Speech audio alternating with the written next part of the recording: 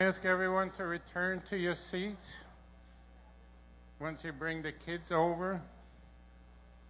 And before I begin, I actually have a commercial. How about that? But my new book just came out last week. I wrote a new book. Thank you.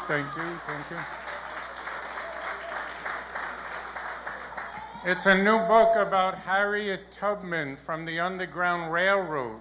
And it's not a biography, but she was a woman of God. And the way that she freed the slaves was that she got dreams and visions from the Lord. And God would show her who she should meet, who she should stay away from.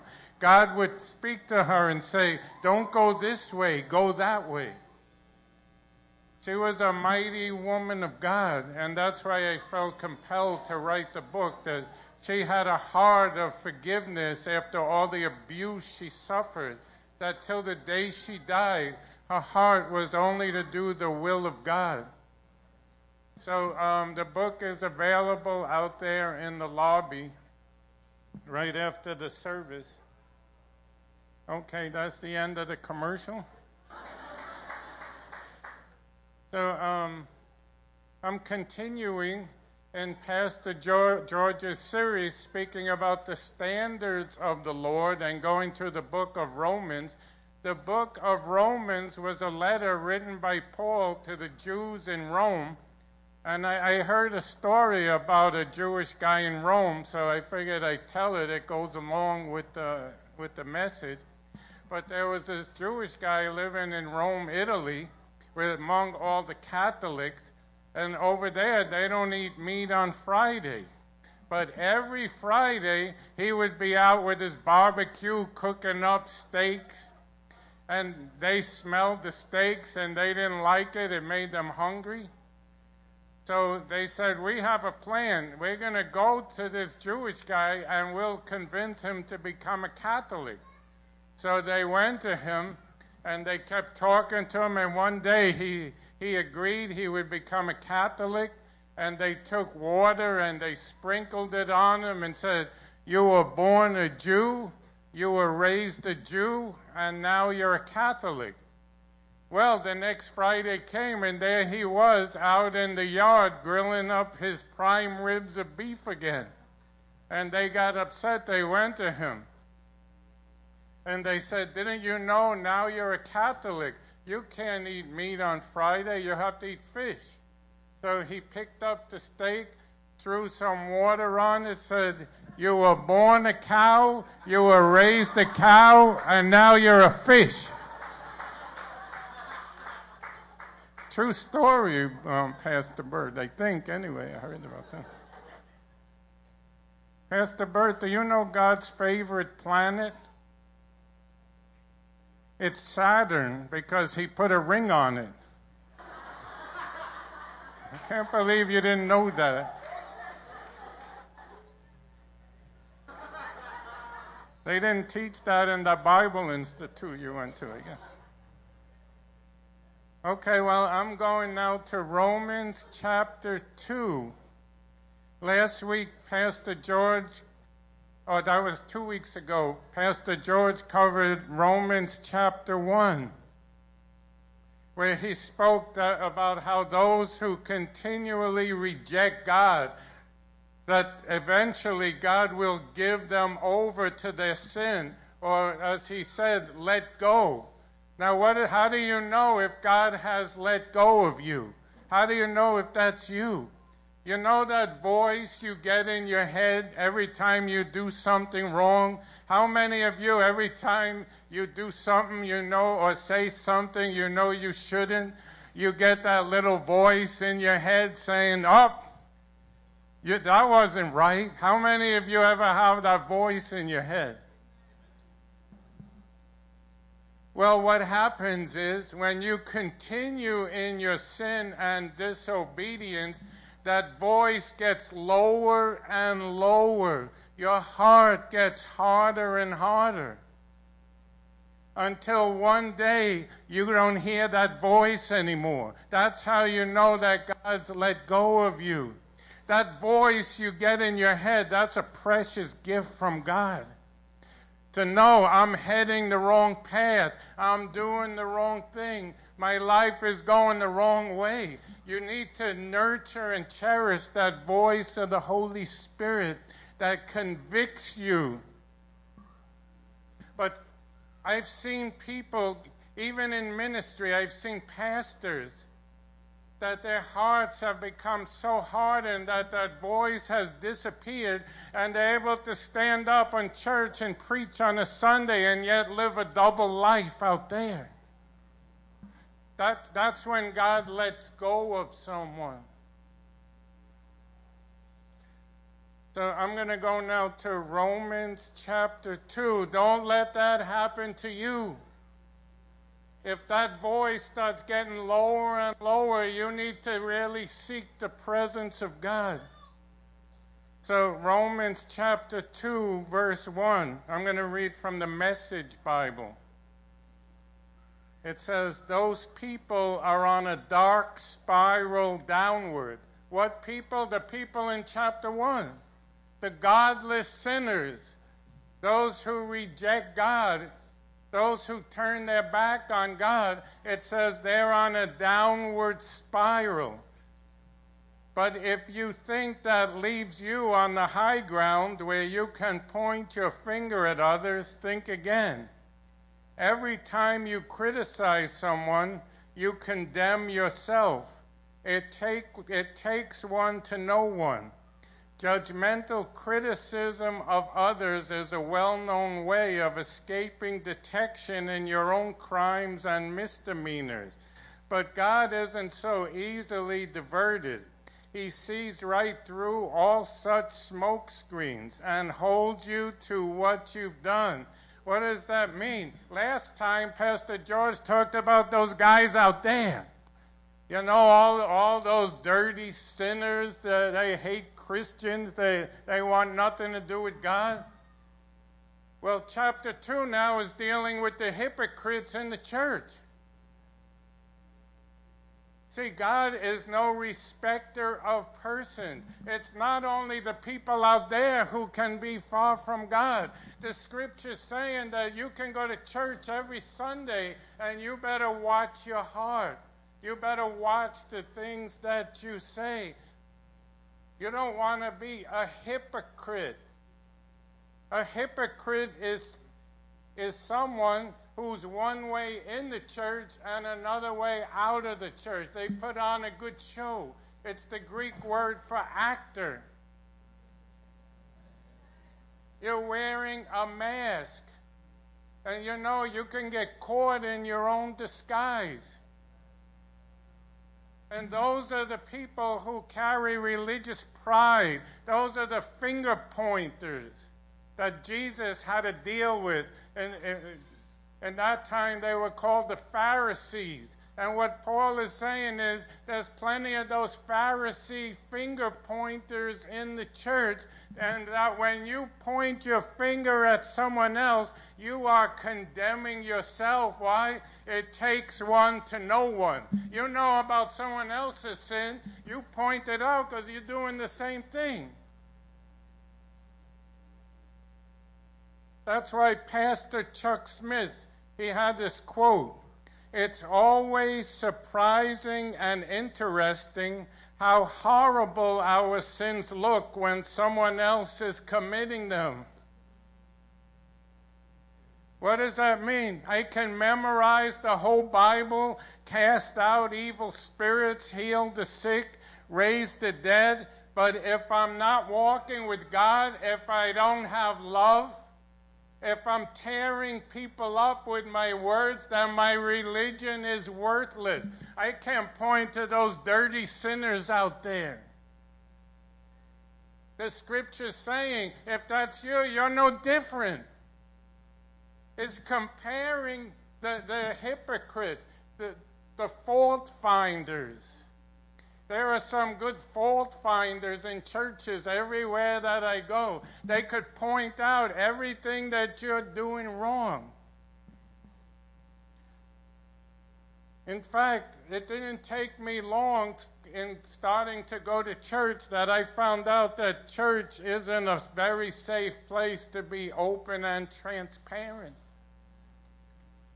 When people would come up and ask me how you were doing, they didn't care how I was doing. That was a setup. They were saying, "How are you doing?" hoping that I would say, "Well, I'm not doing too well," so they could attack me. You see, it's like sharks seeing blood in the water. You get around these hypocritical, judgmental people, and you say anything negative about yourself, they'll tear you into shreds. That's not what church is supposed to be. You see, more than anything else, Pastor George and the leadership here has worked hard to make this a safe place. That's the highest value in this church, is that this is a safe place for you to come to. It should be a judgment-free zone, a place where no one's going to tear you up, where you can be authentic, where you can share your heart and be loved, not criticized. Not some people taking the Bible and slamming you over the head with it. Well, if you just prayed enough, you wouldn't be in this mess. If you read your word, there's no place for that. And what is it saying? It's comparing those people to drug dealers and prostitutes. That's what the scripture's saying. It's saying these people are no better. They're just as far from God. You can't know the heart of God and be tearing people up.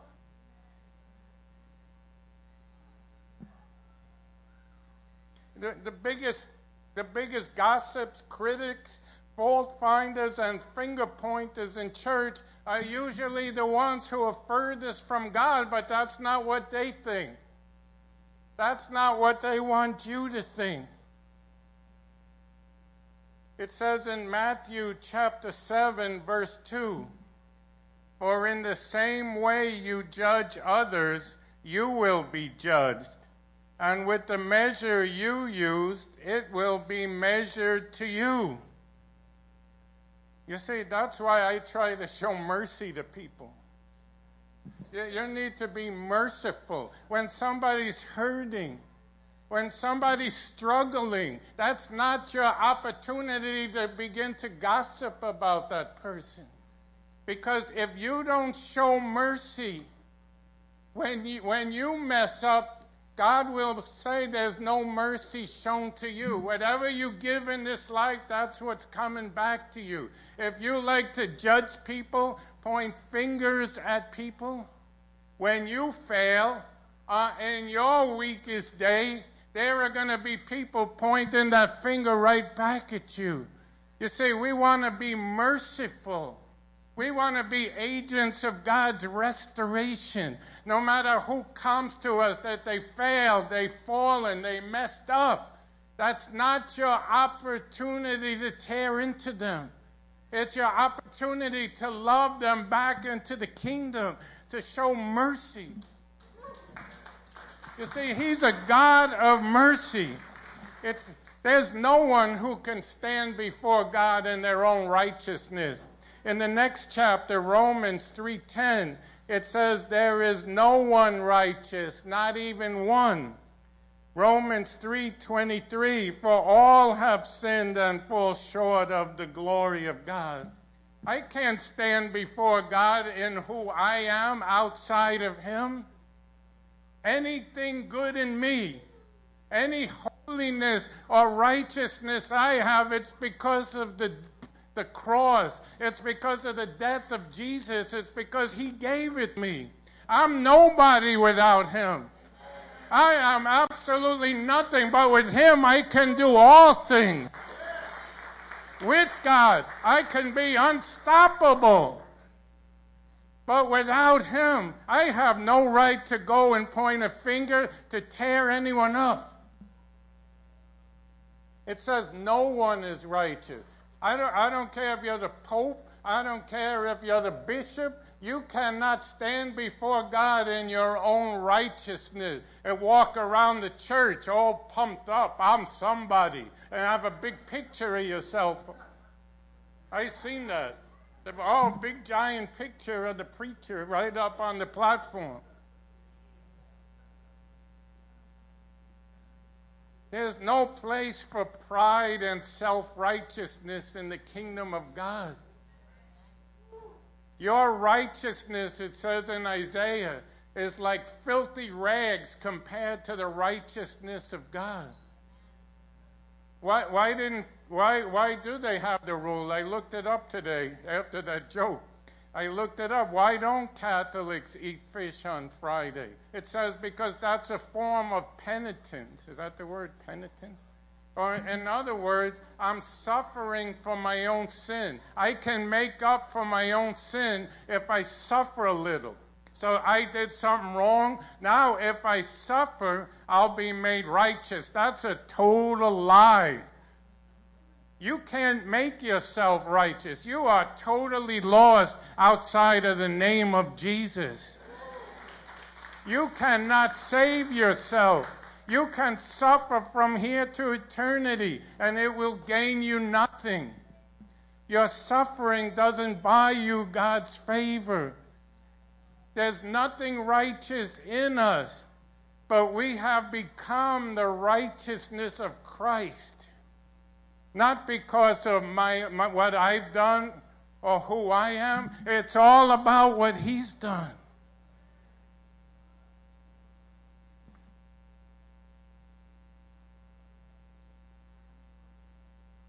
So I'm going to look at a scripture in Luke chapter 18, verse 9. This is talking about these two guys standing in the temple. One was the religious Jew, and the other one was a tax collector. Now, the tax collectors in those days, they were considered the most evil, worthless people on the earth. Because they weren't just collecting taxes, they were taking money and putting it in their own pocket, and they could do it legally. They were hated. And also in the temple was this religious, self-righteous Pharisee. So verse 9, Luke 18, verse 9, to some who were confident of their own righteousness and looked down on everyone else, Jesus told this parable. Two men went up to the temple to pray, one a Pharisee and the other a tax collector. The Pharisee stood by himself and prayed, God, I thank you that I am not like other people, robbers, evildoers, adulterers, or even like this tax collector. I fast twice a week and give a tenth of all I get. Here was this religious guy pointing finger. I thank you, God. I'm glad I'm not like this guy, like those people out there. You see, that's pride. And religious pride is just as bad as any other kind of pride. He put himself above everybody else. That's what these religious hypocrites do, the scripture's saying. Verse 13, but the tax collector stood at a distance. He would not even look up to heaven, but beat his breast and said, God, have mercy on me, a sinner. And Jesus asked, which one of these two people do you think were commended by God? Which one was God pleased with? Was it the self-righteous religious finger pointer? Or was it the sinner who recognized his sin and said, God, have mercy? See, that's me right there. Don't let me fool you, anybody. I don't care if I'm pastor so-and-so, whatever. Many days, I got to come before God and just say, God, have mercy on me. I fail, I mess up. I can't afford to think of myself more highly than I should. Why? Because pride comes before the fall. The scripture says that those who exalt themselves will be humbled. If you try to lift yourself up, you want to walk around like you're better than people, what does God say? He's got a way to take you down a little bit. I don't want God to have to take me down a little bit. I want to humble myself. It's important to walk humbly before God, to realize who we are. Jesus himself walked humbly before God. Everything Jesus did, he used to give glory to the Father. I just want to give a testimony about my own mother.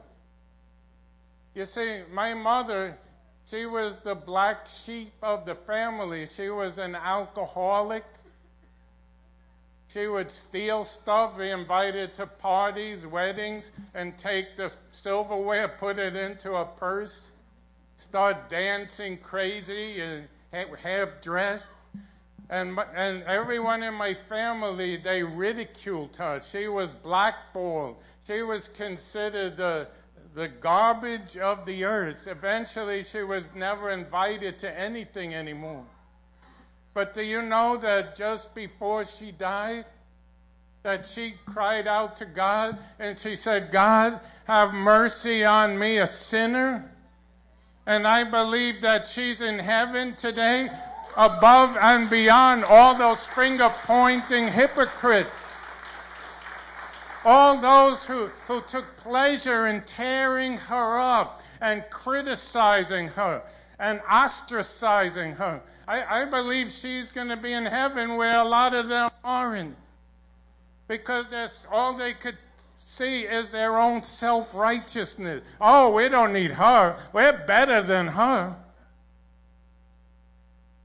Until one day she recognized her sin and she cried out to God, and she became just as righteous in that 1 second when she gave her heart to the Lord as those who have been pastoring for 40 years. Because again, your righteousness is not of you.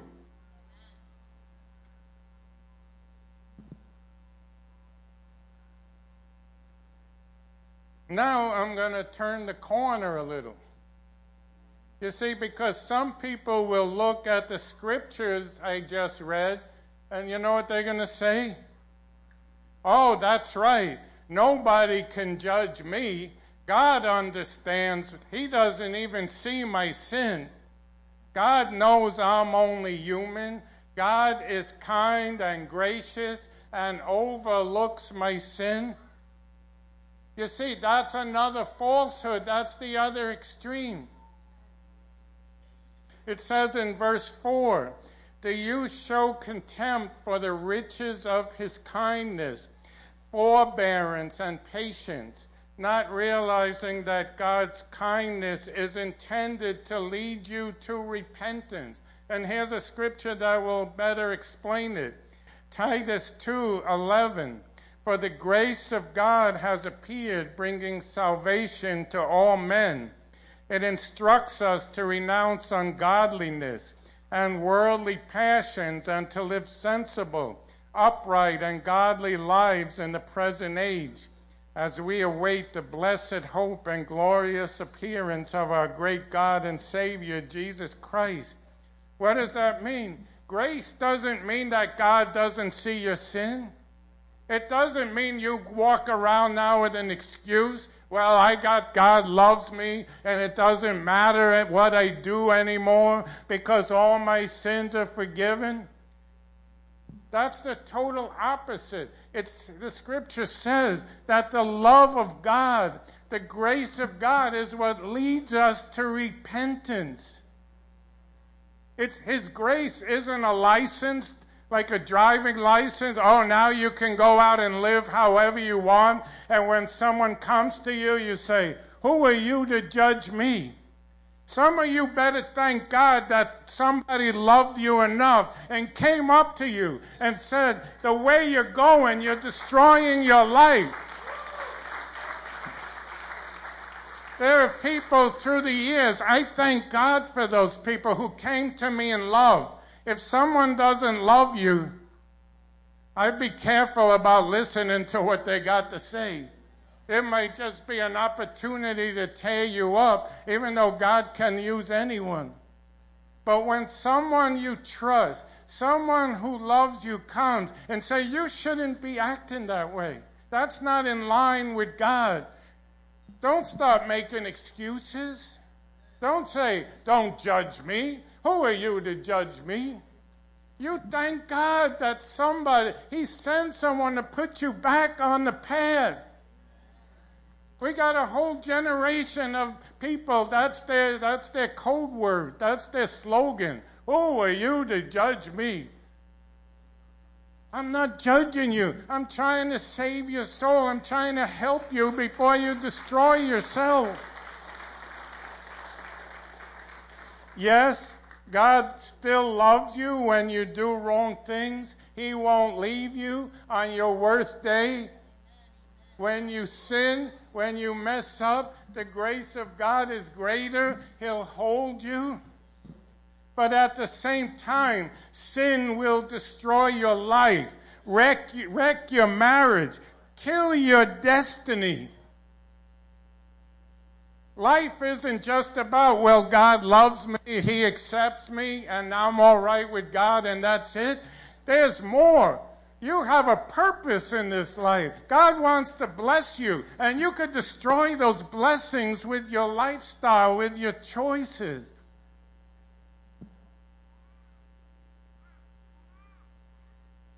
The whole rest of Romans chapter 2 deals with sin and disobedience. Romans 2:25. God said, my name is blasphemed among the nations because of you. You know what that means? If you drive around and you give people the finger, take the fish off the back of your car. That thing that says, Jesus loves you. If you're going to be cursing people out, mistreating people, don't wear that cross around your neck. People are going to curse God because of you. See, that's the power of sin. God wants us to live holy because He loves us. He's not trying to deny you. He wants the best for you. Now you might be thinking, well, if God is a God of love and grace, why are you talking about sin? Well, I just want to stop everything right now and do a little teaching. You ready for a little teaching before we close? So I'm going to go to Matthew 19, verse 19. This is going to confuse some people.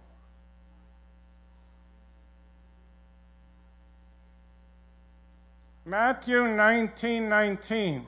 Honor your father and mother and love your neighbor as yourself. Everyone got that? Right? It says, honor your father and your mother. Now I'm going to read Luke 14:26. If anyone comes to me and does not hate his father and mother and wife and children and brothers and sisters, yes, even his own life, he cannot be my disciple. Wait.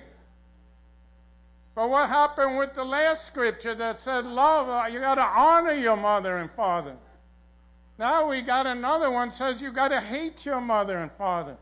Do I honor my mother and father, or do I hate my mother and father? You know what the answer is? Yes. I love my mother and father. I honor them. But I love God so much. I'm so passionate about God that my love for my mother and father looks like hate compared to the love that I'm going to follow God. I don't care who tells me to do something that's not pleasing to God. Right, I got another one. Exodus chapter 15, verse 3. The Lord is a man of war. The Lord is His name. What does that mean? God, He's a mighty warrior. He's out to defeat the enemy.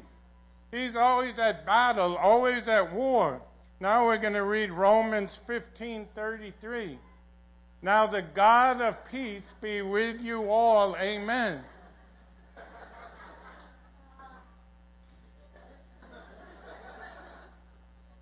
Is God a God of war? Is He always out battling and warring and fighting? Or is He a God of peace? He's always at rest. Nothing bothers Him. The answer is yes. He's always at war. He's always at work defeating the enemy. But He's also the God of peace, which means I can rest in my situation. And what happens with people is they take hold of one scripture and they lose the balance of the whole of Scripture. See, I could take the scripture that God is the God of peace and just walk around caring about my own peace, and nothing out there ever disturbs me. I can be totally unaffected by people's hurt and pain. That wasn't Jesus. Jesus was always at peace. He always knew who He was. But at the same time, as Scripture said, He was in anguish for the souls, the hurt that He saw around Him. And it's the same thing with grace and sin. Yes, God is a God of grace. He always loves you. His heart is always for you. There's always new beginnings. There's always forgiveness. But He's also the God of righteousness. If I just run with the grace message, you know what that means? Oh, I can live any old way. I can treat you how I want to. I've seen whole churches torn down because of that. Because, oh, it's okay to do whatever because God will forgive you. And then on the other hand, if you just run with the righteousness message, you end up with legalism. You feel worthless all the time. That's why there's a balance in the Scripture. You got to get this or you'll never understand the Bible. This is the key to knowing the Word of God. I can't take one scripture and that's what I'm going to run with. I got to go with the whole of Scripture. Yes, God is merciful and gracious, but He's also a righteous and holy God. And I live to please Him. And on one sense, I'm already pleasing to Him because I'm His child. And on another sense, He's got a work for me to do. And I want to fulfill every bit of it. I'm not content just floating around in God's love. I want more. I want to trample down the enemy. I want to see society change. I want to see a great revival. You know what that takes? That takes work. Oh, work? God doesn't want us to work. It's all grace. What? No, the Bible says to work. It says work until He comes, but it also says that we are at peace. We're at grace. You see, you got to take the whole Word of God. So what we're going to do now, we're going to have communion. So I'm going to ask those who are serving. And in the meantime, my friend Jessica is going to come up and sing wherever she's at. Oh, here she comes. Jessica is new to the church, but not new to me. I know her like more than 20 years. I guess you were like 3 years old, right? I was like 10 years old. So if you'll start handing out the elements of the communion as she sings. Praise God. Welcomed in to the courts of the King, I am ushered in to your presence. Lord, I stand on your merciful ground, yet with every step tread with reverence, welcomed in to the courts of the King. I am ushered in to your presence. Lord, I stand on your merciful ground, yet with every step tread with reverence, and I fall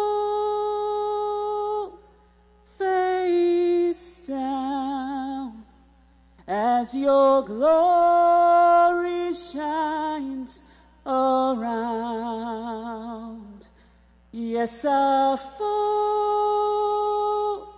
face down as your glory shines around. Who is there in the heavens but you? And upon the earth, who's your equal? You are far above, you're the highest of highs. We are bowing down to exalt you, and I fall face down as your glory shines around. Yes, we fall face down as your glory shines around. Yes, I fall face down as your glory shines around, and we'll fall face down as your glory shines around. Let your glory shine around. Let your glory shine around. King of glory, here be found. King of glory, oh, let your glory shine around. Let your glory shine around. King of glory, here be found. King of glory, and we fall face down as your glory shines around, and we fall face down as your glory shines around. Thank you, Jesus.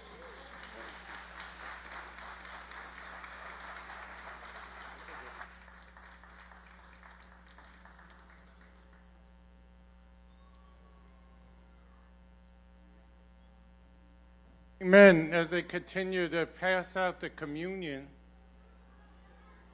there was a purpose why I wanted to have communion today with this message. And the purpose is that communion is all about the price that Jesus paid.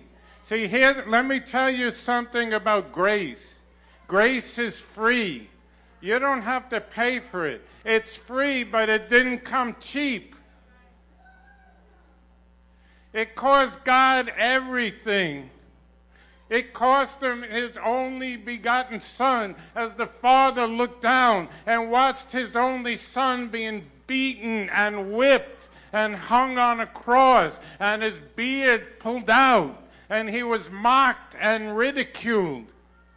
There was a heavy price for the freedom that we can enjoy as Christians, for the forgiveness that you walk in.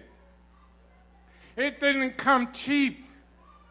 There was a heavy price that had to be paid. And God forbid that we should ever take it for granted. That the things that we live for, was it worth Jesus dying for? The things that you live for every day, was it worth it, him hanging on the cross and paying the price for you?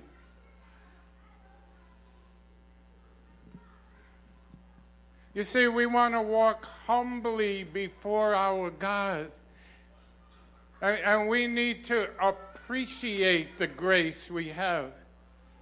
We cheapen it when we just say, well, nobody could judge me, and I could just live any old way, and I'm forgiven, and it's none of your business.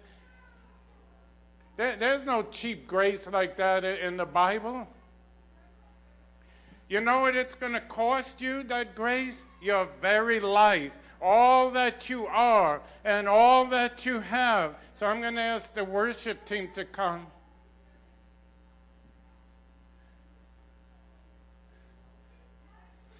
So was everybody served? So I'm going to ask you just to take the wafer or the cracker that you have. That cracker you're holding in your hand, it symbolizes the broken body of Jesus.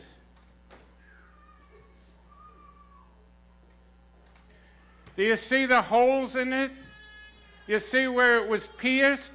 It symbolizes where his hands and his feet were pierced with nails. You see the stripes?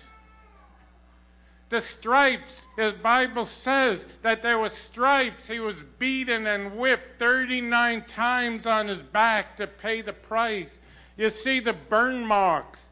The burn marks symbolize the judgment, the wrath of God against sin poured out on Jesus. And as he hung on the cross, he said, my God, why have you forsaken me? Because his own Father turned his face away.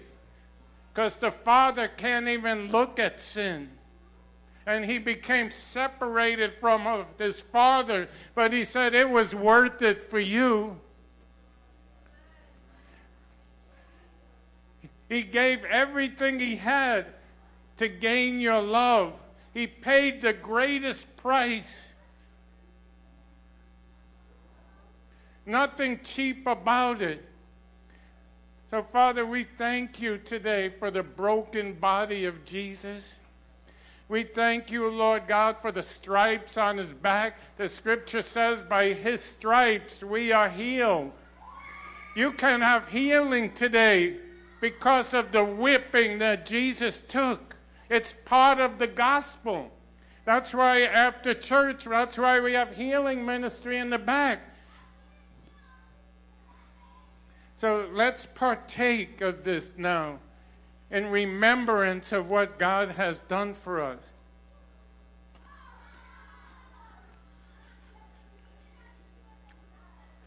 I'm going to ask you now to take the cup with the grape juice. The grape juice, Jesus said, is symbolic of the blood of the lamb that was slain. So I'm not going to get all into the meaning of the Passover, but basically this symbolizes his blood that was shed out of his love for you, a sacrificial love. His blood flowed from his head, from his hands, from his feet, from his back. And they mocked and they tormented him. They said, if you're God, then you come down from that cross. But yet the scripture says it pleased him. He could have turned back. He could have called thousands and thousands of angels to stop it. But when he was on the cross, you were on his mind. That's why it matters how you live, how you treat people, how you act towards your spouse, your kids, your parents. That's why it matters. I want to live a life that's pleasing unto Him. After all He's done for me, I'm not just going to sit back and say, well, God loves me, so what? There's more. There's more for you. You have the greatness of God in you. And if you just float along saying, don't judge me, you'll never get there. I rest every day in the love of God. I live in His grace. It's not by works. There's nothing I can do to earn God's love. But at the same time, there's a balance. And the balance is, Jesus said, occupy till I come, while it's still day. Before the world ends, before He returns, He says, keep on going. Keep on breaking down the enemy. Go into the devil's camp. Go get the souls. There's a work for you to do. Not to earn God's love, but because He loves you. It's because He paid the price. That's why I want to serve Him. That's why I'd be willing to lay down my life right now for Him. Because of the blood. So, Father, we just thank You today for the blood of Jesus. And I just plead this blood over your life. I release mercy and grace over you. See, there's power in the blood. There's healing in the blood. There's deliverance and freedom in the blood of the Lamb.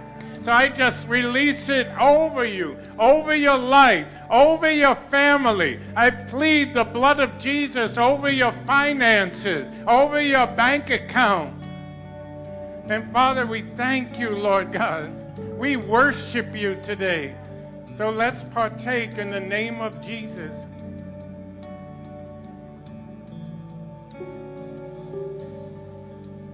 Now, can we stand and worship Him today in a different way?